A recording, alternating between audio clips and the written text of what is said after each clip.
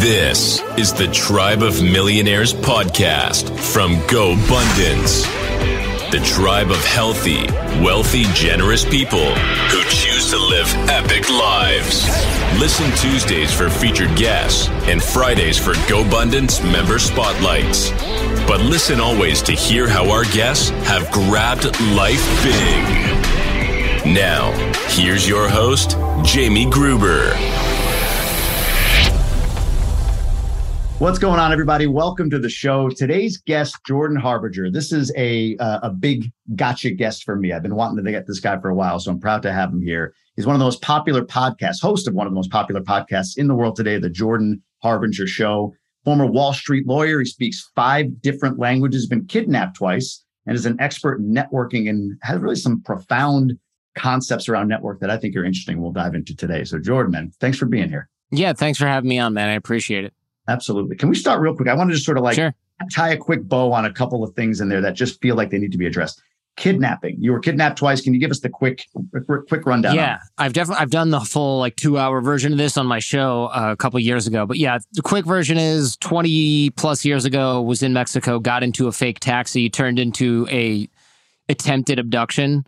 But I was 20. All I did was eat carne asada tacos twice a day, go to the gym twice a day, and work out twice. This dude is like 55 plus, 59, whatever year-old cab driver, sat on his ass all day, drove all day, ate burritos all day. So he didn't come out on top of that one because I basically just didn't let him get out of the car. And sure. I was young and I just ran away after a physical altercation.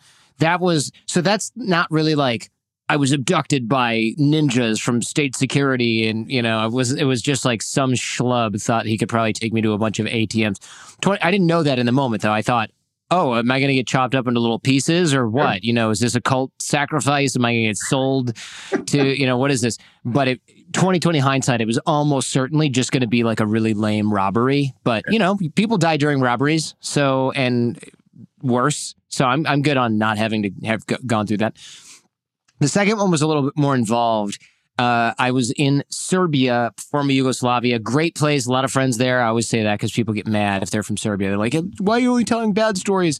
But I got marked as a spy by their paranoid police bureaucracy because of some behavior that I had in the country, namely going in and out a lot, living there, not telling the police where I live. There's not a whole lot of foreigners, especially Americans, just living in Serbia for 14 months at a time. So they were like, what are you really doing here? And then I had money coming in that was paid for by the U.S. government because I was on this kind of fellowship. And they're like, you're a spy, just admit it. All my friends jokingly would be like, you're a spy, you're a spy, you're a spy.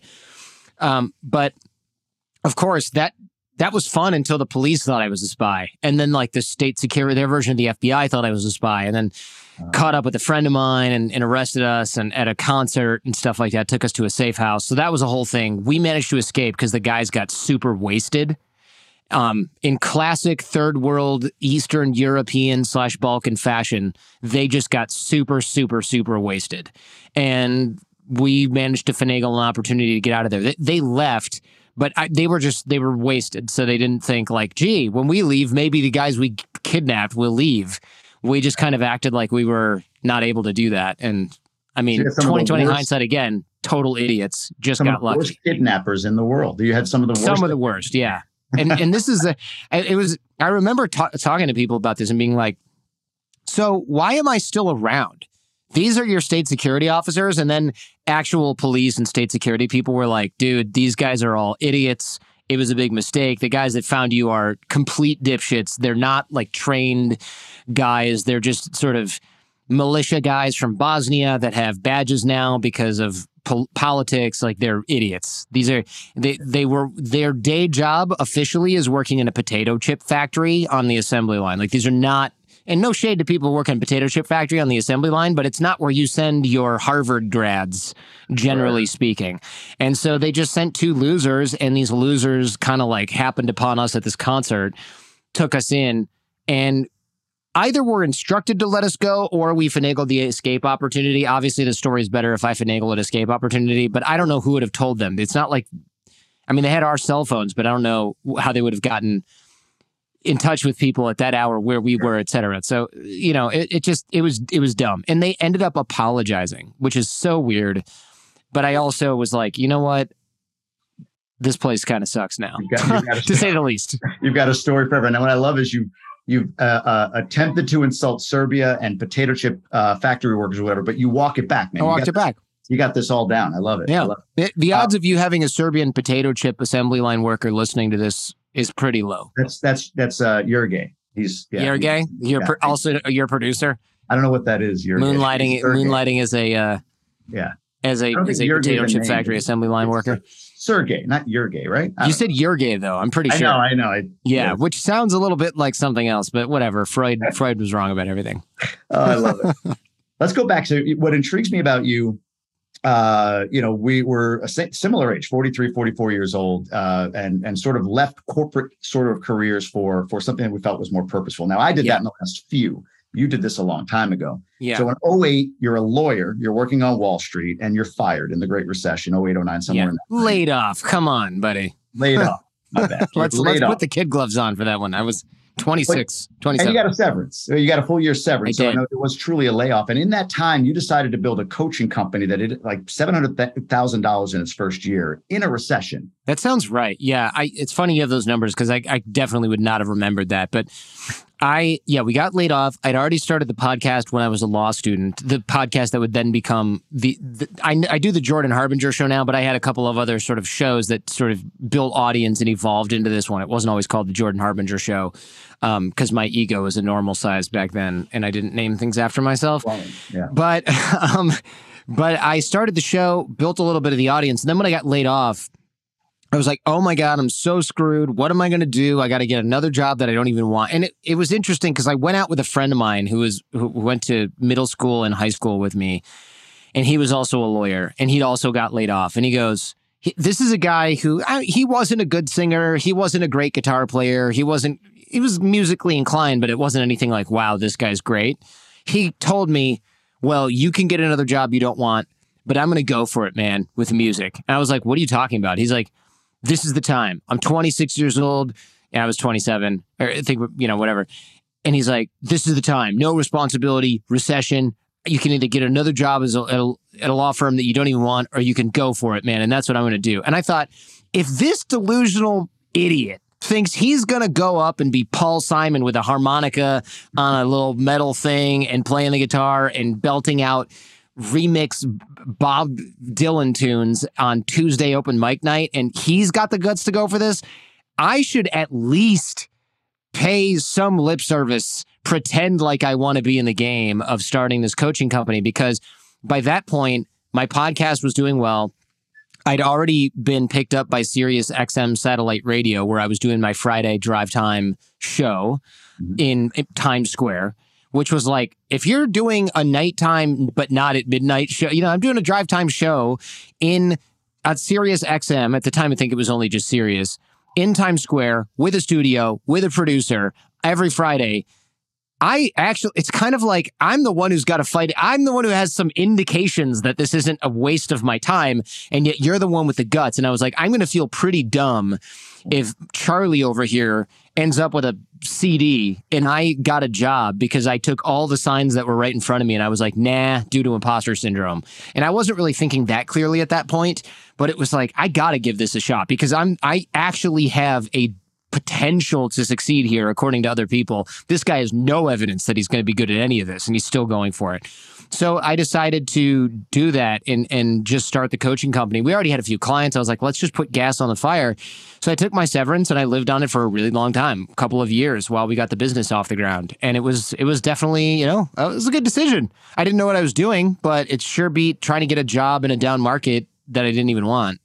Well, yeah. And on that, it's funny because we're coming up on another potential down market or whatever it's defined as now. I think they changed the definition of recession or whatever. But I guess what would you say today to somebody? There's a lot of people out there, especially in the great resignation over the last couple of years, that have said, I'm done with my corporate job. They've gotten more in tune probably with, life it could be shut down or you could die at any point, right? So I want to be more purposeful in what I do. I'm a product of that. I'm somebody from the Great Recession, left a big, high-paying corporate gig as an executive to pursue what I felt was more purposeful for me. But I'll be honest, going into a downturn, it does feel like, am I made for this? Did I pick the wrong time or whatever sometimes? Mm-hmm. So what did you do then that you think could translate to now if you were to start this all over again right now or give somebody like me advice? Yeah, it's hard to say because I would say that the downturn stuff, the recession, like timing the market is really hard, as everyone always kind of said. But I don't see any less opportunity. I know it sounds so cliche, but I just can't help myself. There's no less opportunity in a recession really for a good idea. So, and I also think there's a lot of room in great markets for terrible ideas. I mean, look how cheap capital was for the last few years. I don't know how much you pay attention to this stuff.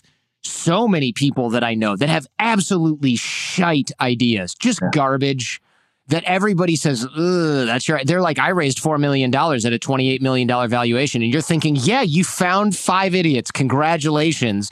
But you know what? The thing is, that's bad for you because while you might be learning a lot, yada, yada, I don't want a bad idea of mine to get wind because of economic conditions and people are desperate to put their money somewhere. And then I spend 4 years building something that actually never had a frickin' chance. That's amazing. But people were just like, here's money because I need to put it somewhere. It's like cryptocurrency. There were times in 2017 where you could be like, I have a coin that you're going to need it to use the remote control on your television. And I don't know, we're going to be rich or something. And people would be like, take my money because it was like Wild West. Yeah. That doesn't mean it was a good idea. People who had really good ideas during the crypto winters, they just slowly built. They still got funding. There's still money out there for good ideas. They were merciless in taking and implementing feedback because everybody's like, I don't know, man. I don't really want to give money to a bad idea. Have you seen the weather outside? It's pretty bad. The environment's not good. So you really find that you build a good product in a down market, or you have to have a good idea. And you can't just be like a really good salesman to selling people a deck that you made in PowerPoint on the plane on the way there. You have to know what the F you're talking about, at least more so than you do when capital's really cheap. Also, when capital's not cheap in a down market, again, there's still investment and you probably will spend less because you get less. And so now you're giving away less equity a lot of the time. You're coming up with ways to get crafty, which is what you really need to be in business. Like you really... to give you an example, I buy a lot of advertising for the Jordan Harbinger show. I spend millions of dollars marketing my podcast. But then my wife was like, hey, could it be hitting a recession? Why don't you tone down the budget? I know we plan for X budget each month. Can you knock that down to as close to zero as we can, just in case we need to pack it in for the recession and we don't want our lifestyle to take a hit? Just stop growing. It doesn't make sense to grow in a down market as much.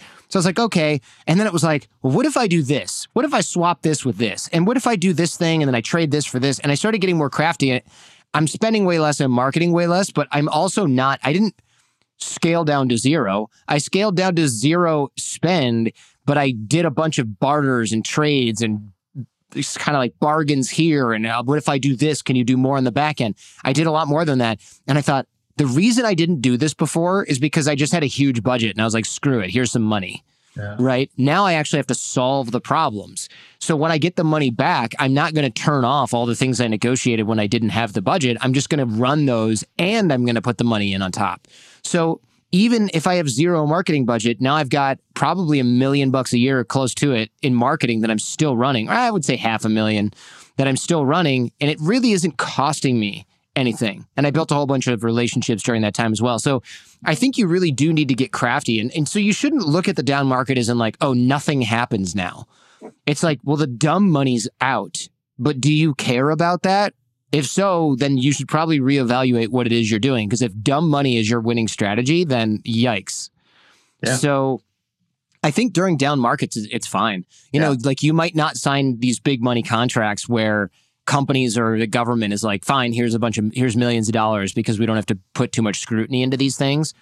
You might have to hone your pitch, your product, et cetera. But yeah, there's still plenty out there. I mean, recessions don't mean the economy freezes. It just means that things take a 20% dip or so and people actually have to be careful instead of reckless. Is it on your end as a podcast? You have a business with the podcast that's sort of at the top of the funnel, right? That is the major marketing tool. So is it that advertisers are drying up a little bit going into what appears to be a recession or a correction, or is it more that less people have the discretionary capital or want to deploy that discretionary capital into your products, or is it both? I don't have products for sale, so I don't have any indication on that. But I don't actually have a slowdown in advertising either. And it also shows you that if your product is really strong, people always find money for stuff that's actually working, which I think is interesting, right? People go, oh, the ad market is terrible. I've taken a 50% haircut. And I'm like, oh, I've taken a 0% haircut. Maybe I'm delayed. Maybe I have a really good sales team. Probably I'm performing better than all these other shows were because I see that I've done that in the past. So when they go to make cuts, they go, well, Jordan's our top performer, so we're not going to cut that guy because he's actually ROI positive. But everybody else is on the break-even fence or just below, and we're kind of hoping they'd go back up. Let's just cut that and try again in January. I don't deal with that because I'm over-delivering for a lot of the people that advertise on my show. I am seeing some things like some company that doesn't track their ads and just does branding awareness. They'll say, we were going to run 4 ads in Q4. We're going to run 2 now. Sorry. That's purely budget. That's them selling less widgets. Can't do much about that. I just fill the inventory with something else. So I'm not really worried about it. But again, I think that goes to having a superior product. Like, I don't want to toot my horn too much, but I think when you are on the top of whatever food chain or game you're playing, you have to worry less about that stuff, right? If you're the number 1 draft pick, you don't really have to worry about there being a recession. Some NBA team is going to grab you because they don't care about the recession. They want the best player in the game. And that's what you should strive to be in your industry if you can. So for you then, I resolve this for you. Why cut spend? It almost feels like you should increase. No, like this is the time where, I think of like you get rich in up markets, you get wealthy in down markets. It's the same with, the reach of your podcast or anything else. Like, so if advertising income or income is the same, if people aren't cutting it, it makes sense. You have an amazing podcast. You're not tooting your horn. It's a fact. It's a world-renowned podcast.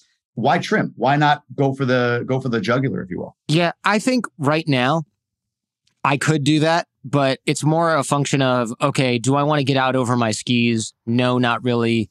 So while I don't have a lot of fear that we're going to hit a huge recession, I don't really know. So I'd rather keep some money around to buy property. And if that market takes a little bit of a nosedive, I kind of want to deploy the capital there. But yeah, if things keep going and I sign a new deal and I've got like a different guarantee or something like that, and because I'm pretty insulated from ad markets as it is, because you get paid depending on the deal you negotiate, you can get paid a guaranteed amount. So I look for ways to take a risk off of my plate and put it onto the plate of the network, for example. And if I do that, or when I do that, I tend to try and maximize, of course, my take. And then, like if during COVID, I did this exact thing. People were like, oh my gosh, the markets are screwed. What's everyone going to do? And I was like, well, those ads that were $30 before, you were pretty cocky. How about $15? And they're like, yeah, how many do you want? And I'm like, well, if I buy this many, give it to me for $10. And they're like, all right, I need to make a sale because I might get laid off tomorrow. And also, we're not booked for the whole year and it's March 2020. So I'm like, yeah, I'll take an annual deal, $10 CPM. And it's funny because so many of those people 2 or 3 months later, when the economy was fine, they're like, hey, I'm going to have to cancel that annual deal. And I'm like, no, you're not. You can't. I'm going to sue you. Like, you can't do that. I have a contract. I negotiated this and I took the risk. You're not going to remove the deal because you can sell the inventory for more. That's not how this works. I don't really threaten to sue people. I think it's sort of when I say I have a contract and it's written in black and white, I think that's loud enough for most people to see. But there were a few that were like, we're going to cancel this. And I was like, you're never going to get my money again. And I'm definitely going to tell anyone who will listen that you do business like this. And that usually, but the thing is, those people were fearful and I was able to capitalize on that in a way that was win-win until, of course, they got a better offer, which is not how things work when you negotiate something. So I did use that opportunity because I thought, worst case, I still have to pay this bill, but I'm not going to go out of business. And so 2020 hindsight, again, I wish I'd gone even harder back then, because if we'd known the economy was going to rebound so well and that I was going to have such an excess amount of cash, I could have grown quite a bit back then, more than I did. No doubt. 2018, I believe, is when you started the Jordan Harbinger Show. You were hosting other podcasts prior to that, and there was sort of a transitionary period between, other podcasts and then you starting your own. A lot of turbulence for you in that point. Maybe an identity shift or a shift in what you were, where you were going in that time. Can you talk a little bit about that? What happened and what became the impetus for the Jordan Harbinger Show? Yeah, I worked on another show for 11 years, and we had a coaching company behind it, and it was doing pretty well. And I wanted to shift away from dating and relationships, which is what the company was. And I started doing more podcasts that were outside of that niche. And I found that those episodes were quite popular. Yeah. And so it was like, well, wait a minute. Why am I running a dating company on the back end and doing a lead gen product that is something that it's totally different? I'm interviewing people about like the rise of China and the economy and blah, blah, blah, or like neuroscience. And then it's like, buy this dating thing. And I talked to my business partners about it, and they're like, we're making a lot of money. We don't really care what you're interested in. Just keep bringing in leads. And I was running the sales team. I was doing all the lead gen. I was running the podcast. I was generating podcast advertising. And these guys were kind of like cashing checks and doing some of the coaching on the back end that we were selling. And I thought, it's quite an unfair spread we have here, but I'm not going to complain. We've been doing this for a decade. It's just the way it shakes out. Who knows? The burden might be on them later on for something else. It could be temporary. And then we started hiring consultants to grow because we were doing really well. And those consultants all kind of would pull me aside and go, so you do all of the work that makes all of the money, and then you give a bunch of the money you generate to these guys, and they kind of do some stuff, but it's worth about 10, 20% of the revenue of the company. And your thing does like everything. I'm just trying to understand why you have it arranged that way and why you make the same amount of money. Mm-hmm. And then they would say things like, you should get paid more. And I'm like, well, I don't want to raise that. And so we had consultants that we'd brought in, and they were like, you need to give this guy a raise because he should and could leave. He's undercompensated. And of course, they would immediately just fire that person because they're like, no, my ego says Jordan is not as cool as me, so I'm going to take the money. And then I started to realize after like the third or fourth guy that said the exact same thing, I started to realize maybe they're onto something, because I'm not telling them I feel undercompensated. They're literally coming up with this after analyzing everything in our business, or they're pulling me aside and they're like, hey, do you want to work with me on something? You've got lightning in a bottle. I don't get what these guys really do. And I'm like, okay, I don't want to do that. I'm loyal to my friends and my business partners, whatever. But eventually I wanted to leave. And they would say things like, we're not going to let you leave. And I was like, oh, I get it. Now I'm kind of being held hostage here because these guys really do realize the deal they have with me. Yeah. And they don't care that I'm not interested in the dating and relationships topics. They're trying to make me do other stupid things that I don't want, that are bad looks for the brand, take advantage of our clients. They want to make more money doing stuff that I think is kind of shady, but it's all my face on everything. They didn't want their face or their name on anything. Yeah. So I'm like, this is really just going to make me look bad, and they're going to get paid more, but I'm going to take the reputational hit, and I'm the one that has to like show up and cringe through my own show. Not quite fair. So I negotiated leaving, and we negotiated an amicable split. And the day they were supposed to sign, they were like, nah, we're just going to not honor this. And then I was like, well, okay, I'm going to start my own thing then, because you're jerking me around. Like, we tried to rewrite it. My lawyer eventually was like, these guys have no interest in actually doing they don't want to do any good faith negotiation. I've seen this before. They're not interested. They just want to drag you through the mud and cost this a bunch of money. They're just going to, they have no plan. Their plan is to crash and just burn the whole thing. You should start your own business.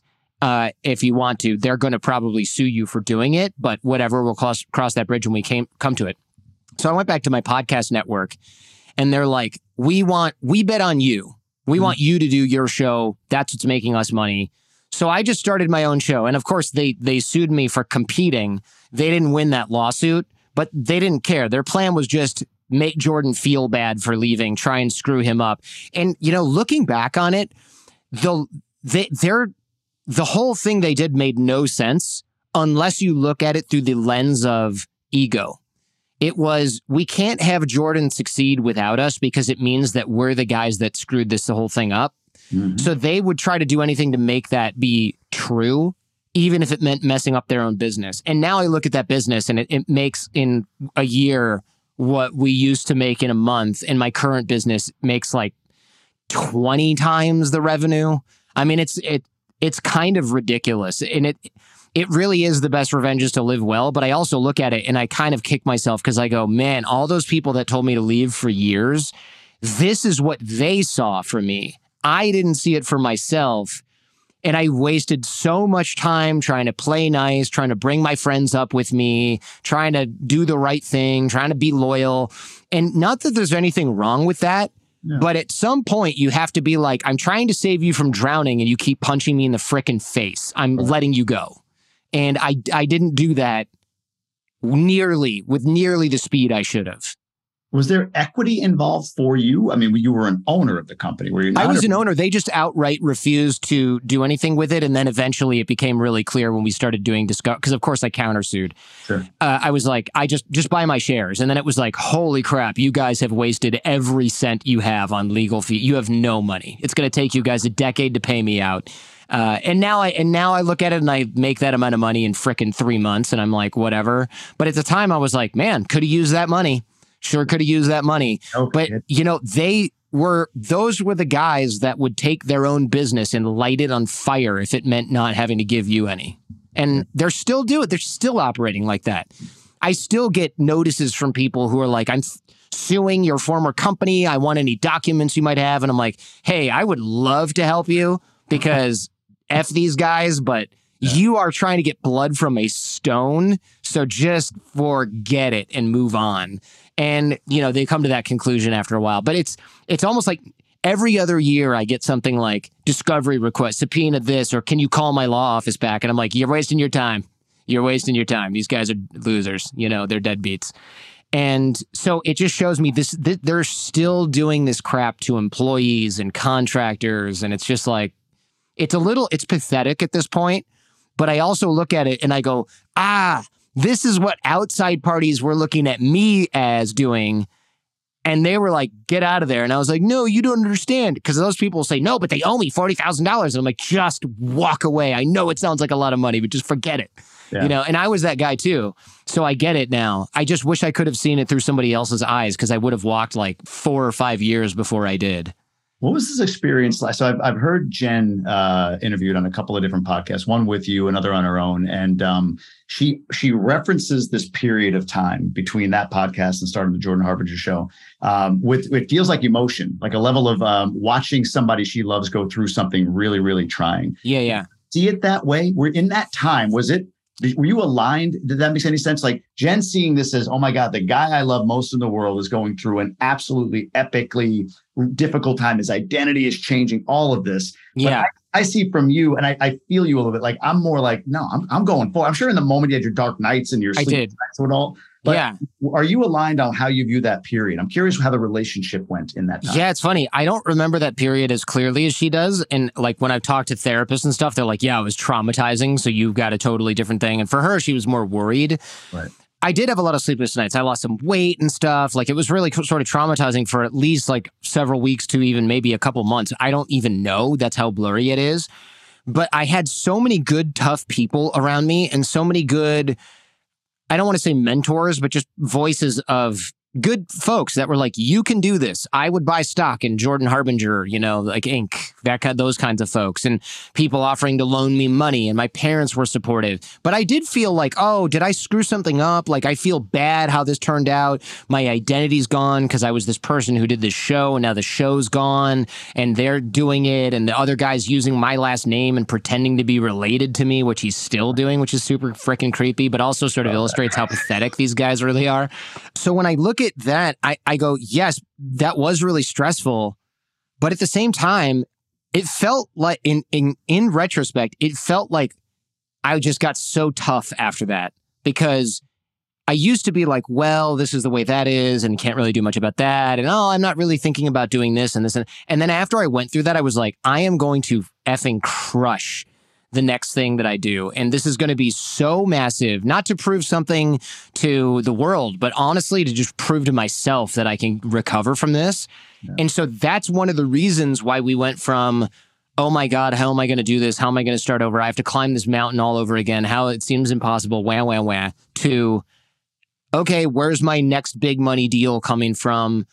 What kind of, what's the ceiling for me? What kind of income goals do we have? Just going from making 5% of what how do I say, I'm trying to say this without sounding like gross, but I went from, when I was younger, I didn't care about money. I still don't really, but I was like, I want to make the equivalent of about $100,000. That's what I was thinking in the 90s. I was like, that's a really comfortable existence. That's like what a dentist makes or something. Perfect. I'm with you. Yeah. 100%. You know what I'm saying? Then when I started my own company, I was like, I don't have to make that much money because I have flexibility and I run my own ship and that's worth something. And then I started making more than that. And I was like, cool. And then when I had to start over, I was like, you know what?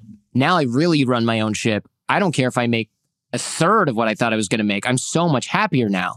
Yeah. And then it was like, oh, when I don't have to share my money with people that just waste it, and when I can reinvest it in the business, and when I can really control my own destiny, I can build more. And then I started building for the sake of building, not for the financial rewards, just for the sake of building the Jordan Harbinger show. And then it was working, and then it was working, and it was working. And now here we are. I'm like, okay, I've got this thing that's doing really, really, really well. And I look at what I was doing back then where I was like, I'm making more money than I ever thought I would in my life, and I own my own company. And I'm like, what peanuts this guy was satisfied with at that time.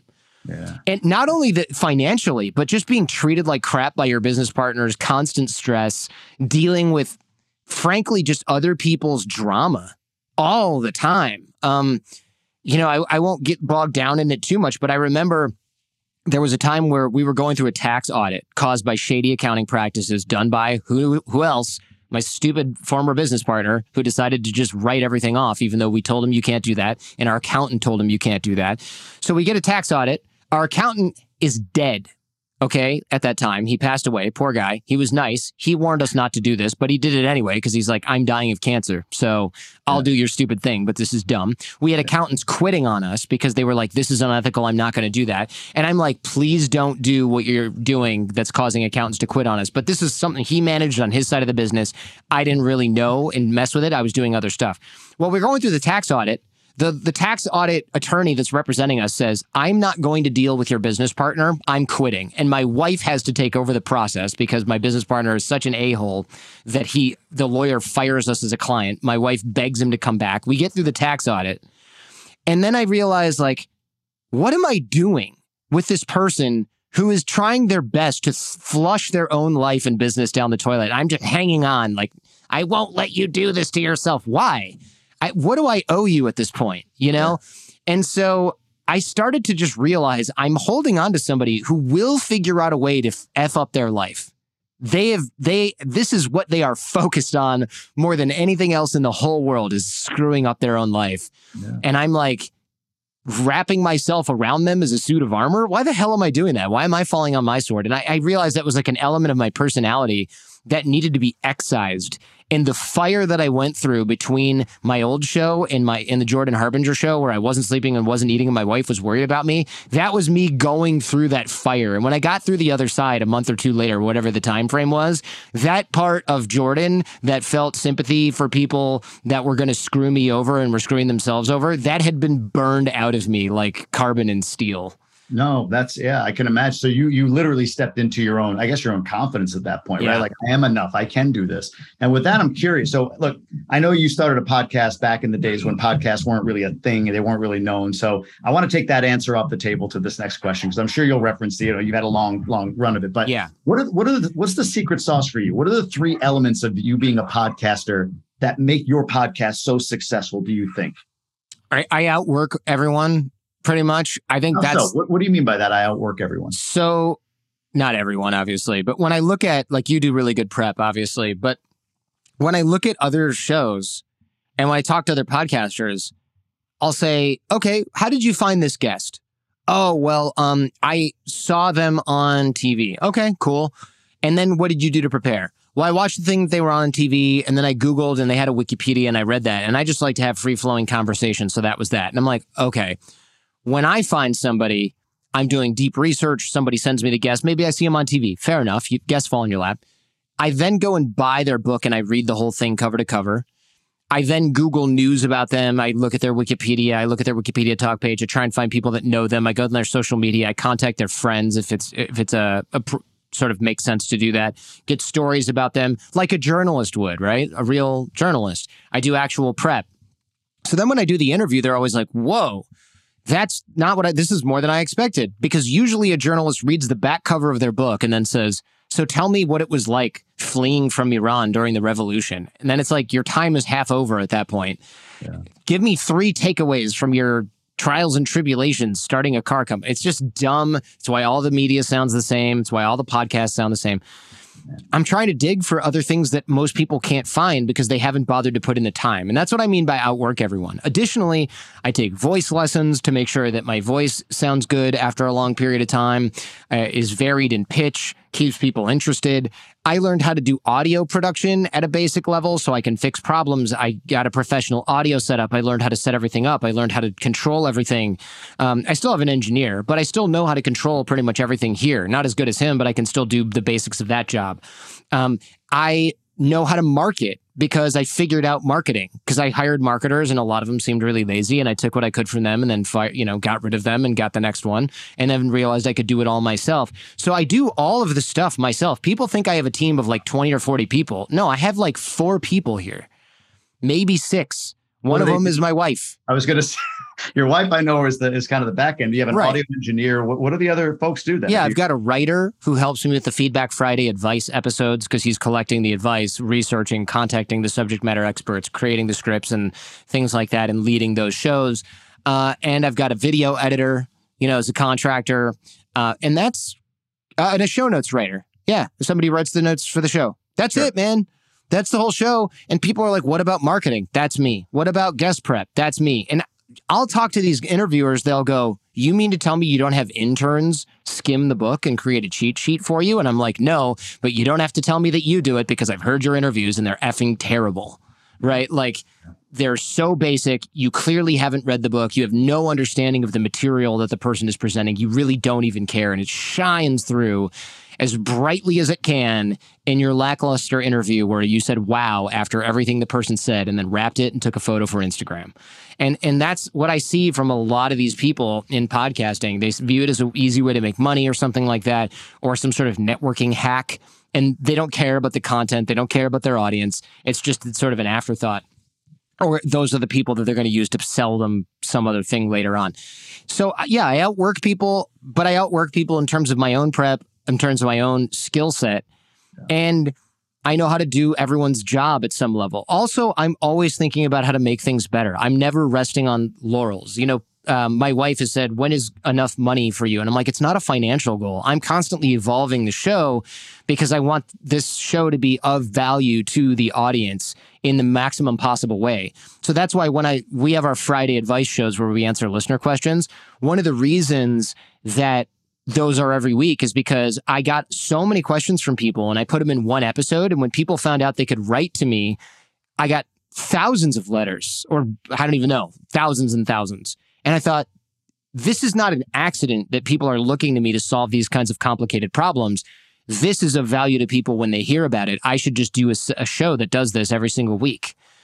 And so these kinds of things are way more work than sitting down and like getting drunk with a friend and talking about true crime, people getting murdered in parks or something, right? So I will do that. I will go and do that extra work, and I will try every product that a sponsor sends me, and I will turn down easy money for something I don't believe in, that I don't like.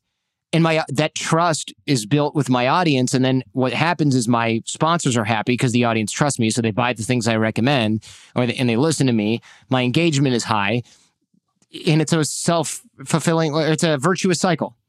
And so that leads to I would say outsized returns in the business. If you have the best restaurant in town for tacos, you have 10 times more business than the second best restaurant in town for tacos, or 100 times more business than the second or third best in town taco place. You're the best one. People will wait in line for you. Nobody's waiting in line for Taco Bell. They'll just go to another one, right? Absolutely.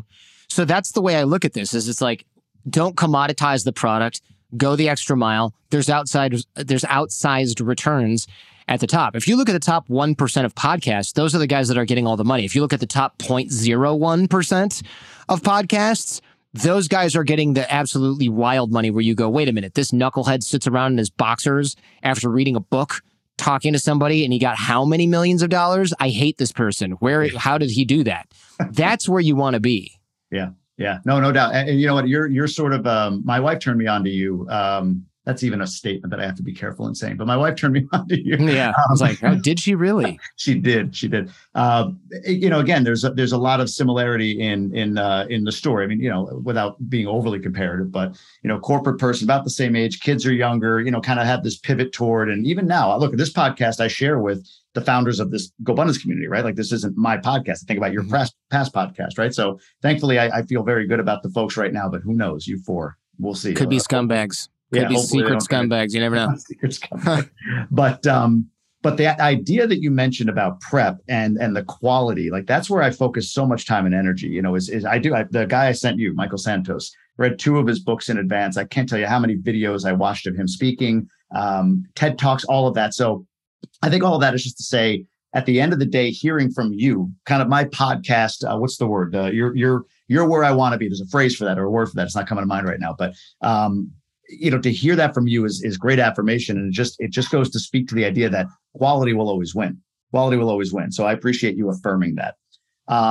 In the space between the 2 podcasts, you mentioned your network, and you've talked about, and I've actually said these words before I even heard of you. But I'll give them to you, which is like, the best equity you have is your network, right? So is that where you built the platform, the structure that you have around networking now? Was it that, wow, I just realized all these people that have come and supported me in this space. Wow. Like at that time, in my lowest of low, it was the people I know and the people around me that came to me in support. Is that where networking became sort of your specialty? Yeah, I was always somebody who valued relationships and networking, actually, but I was taught to do that. I was taught to do that, and I did it because I believed in it, because I'd seen it work for other people, I guess you would say. But I hadn't really needed, we always say dig the well before you're thirsty. It's an old book title from like the 90s, I think Harvey McKay or something. Yeah. And I dug the well, and I enjoyed introducing people to each other, and good networkers were always really inspiring. And I thought, okay, well, if I ever need anything, cool. And I'd called on favors in my network before, calling on people for advice. The same people that I mentioned kept telling me to leave my old company. Sometimes I didn't take the advice, but I never thought, okay, I'm digging the well before I get thirsty. Nobody thinks, oh, I'm going to be thirsty one day. That's inevitable. But then when I had the business split and it was kind of bad, that's when I was like, oh my God, this is what people are talking about when they're thirsty. And I didn't have to cold call people and be like, so, hey, man, I haven't talked to you for like 5 years. I need a job. It wasn't like that. I was just calling. I made a list of like 140 people to call and talk to. And all of them, except for like 3, maybe even 2, helped me get back on my feet. Whether it was like, I'm going to mail this out to my newsletter. I'm going to talk to my group about having you come speak so you get a float with some cash, quickly, because I know you're probably feeling that right now. I'm going to talk to this person and sponsor your show. I'm going to sponsor your show. My company's going to sponsor this. I had a ton of people like that help me over the next 8 months. And that was what really rebuilt my business. And I thought, wow, if you were like, here's $2 million or here's 138 people that are going to help you, I definitely would not have chosen the money. I think I got way more out of the networking support and connections, not even counting the emotional support, just from people helping me out, than I would have if I'd been able to deploy capital like that. So it's really the greatest insurance policy that money can't buy. And you have to build it. And the way that you build it is to create relationships before you need them and then maintain them over time. So that's when I was like, I got to codify this, because this was absolutely game changing for my business, made me millions of dollars, saved my sanity. It's really something that everybody should know and be doing. So I created the 6-minute networking course, the free course. And I knew I couldn't sell it because I was like, oh, it's going to be such BS if I sell this thing. Like, this is, if you say everyone needs to know something and then you sell it, it's like, I don't know. It's knowledge. It's tough. I'd rather people take it for free, and then I'll figure out a way to make it. That's another thing with the value, though. It's like the show is free. You got to listen to some ads. The course is free. There's no ads. I don't email you stuff afterwards, at least not yet. But it's like, just take this and master it.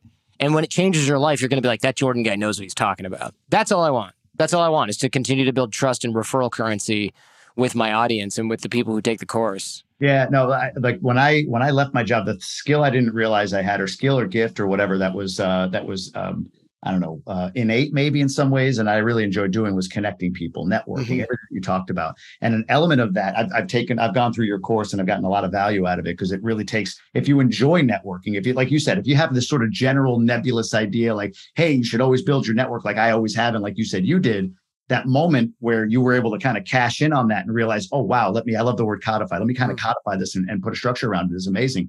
But the core of it is what I think means the most. I think you have like an ABG, right? Always be generous, meaning give and zero expectation of a return. In fact, you talk about at some point you mentioned, somebody that creates a contract with you that you don't realize they're creating the contract. Covert contracts. Yeah, exactly. Talk about that. Talk about giving with no expectation of receiving. So ABG comes from the old like ABC, always be closing. And I was like, that sucks, because that's what makes people feel icky when they're dealing with you. That's why most people, when they think networking, they're like, oh, I don't like that. But if you're ABG, you're always be giving or always be generous. Then it's like, oh, this guy's awesome. Whenever I talk to him, he's always like, what are you working on? This? Oh, I know the best web guy around. You said you were making a new website. Can I introduce you? Do you need a designer? Da, da, da. And then they don't go, by the way, can you buy my mastermind product on hiring the right web team? They don't do that. They don't go, I need a speaking gig. Can you put my name in the hat? They don't do that. They just give you something that you're looking for, that you need. And I was like, that's really the key. So ABG, always be giving, always be generous. And then the covert contracts thing is when people say they're doing the ABG thing, but they're really not. So those are the people that say, oh, I'm going to introduce you. I'm going to help you out. I'm going to introduce you to this person and help you out. And then when you get that from them later on, they're like, hey, I've got a new book coming out. Can I be on your podcast? And you're like, no, it's not really a great fit. And they're like, dude, I don't know, man. I introduced you to like this guy and I thought we were cool. And I'm like, oh, I see. You're secretly keeping score. Yeah. So rather than having the intended effect of making me feel guilty and wanting to have you on my podcast, now I go, I'm never going to pick up the phone for you again. I'm never going to answer any of your emails again, because every time I engage with you, you're marking a tally mark on the prison wall of your mind saying, Jordan owes me another one. And you're going to, quote unquote, cash this in. And then when I don't do that, now you're mad at me about this and you're going to be passive aggressive, or you're going to withhold something from me.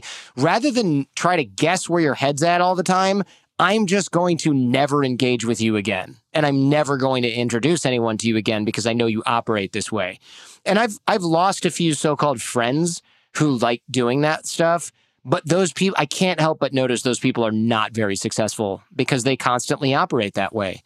And whenever you hear somebody say, I don't want to make that introduction now because I might need it later, you're talking with somebody who does not understand relationships or networking. Makes sense. Yeah. I think the admission on my part would be, I've done both. I've been the guy that maybe, like as you say, and I probably score kept a couple of times. Like, man, I've been so good to this person, whatever, the one time I need them.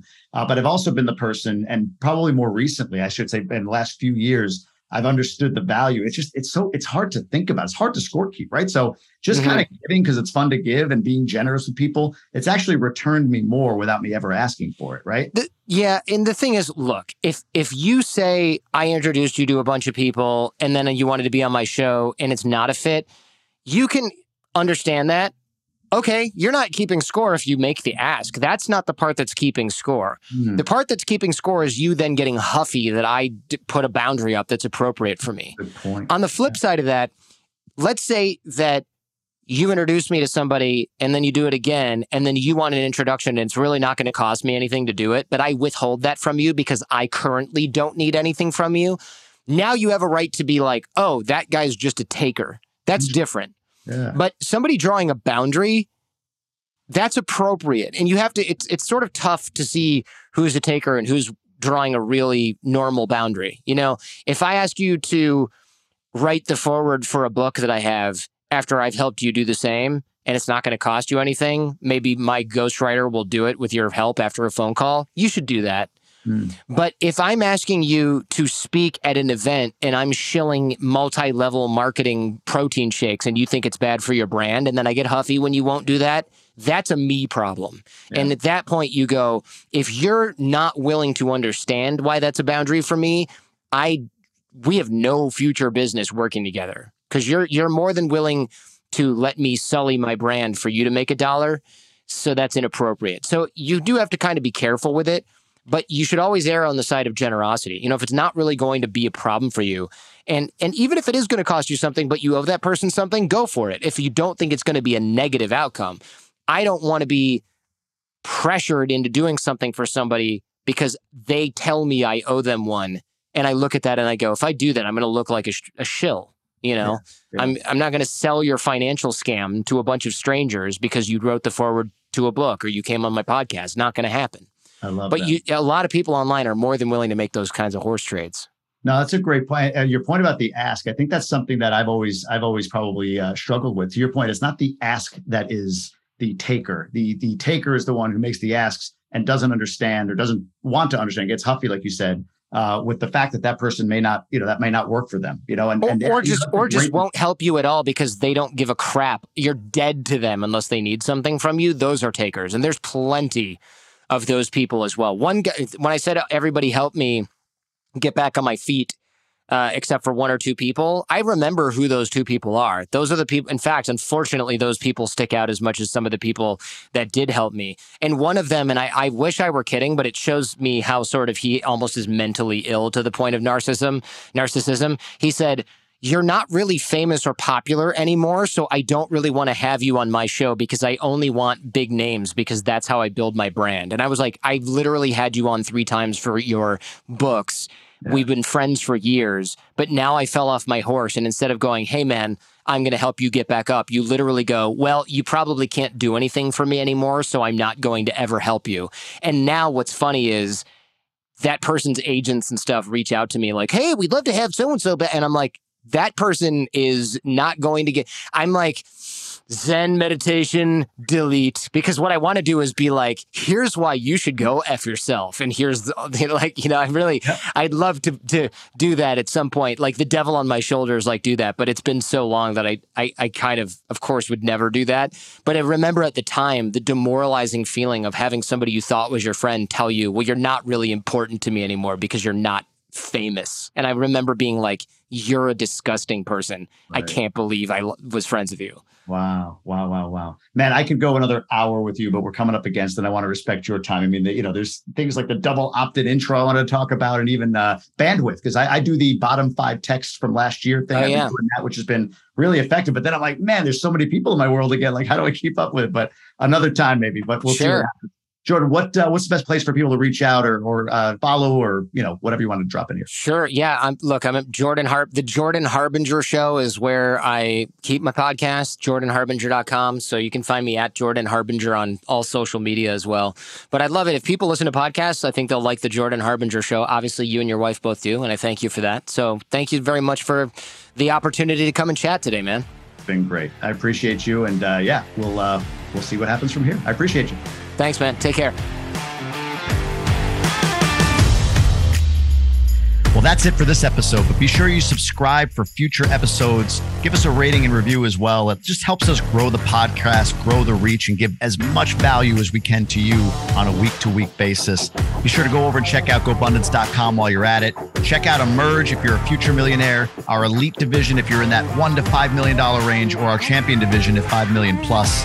Or on the women's side, GoBundance Women is available for all of you to join an amazing group of millionaire entrepreneurial women. And if you haven't already, jump on tribeofmillionaires.com and order the book that is the namesake of this podcast, and you'll learn all about what this whole GoBundance thing is, what masterminds are about, and the power of community, accountability, connection, and all of that as you pursue your goals. Thanks for listening again. We'll talk to you soon.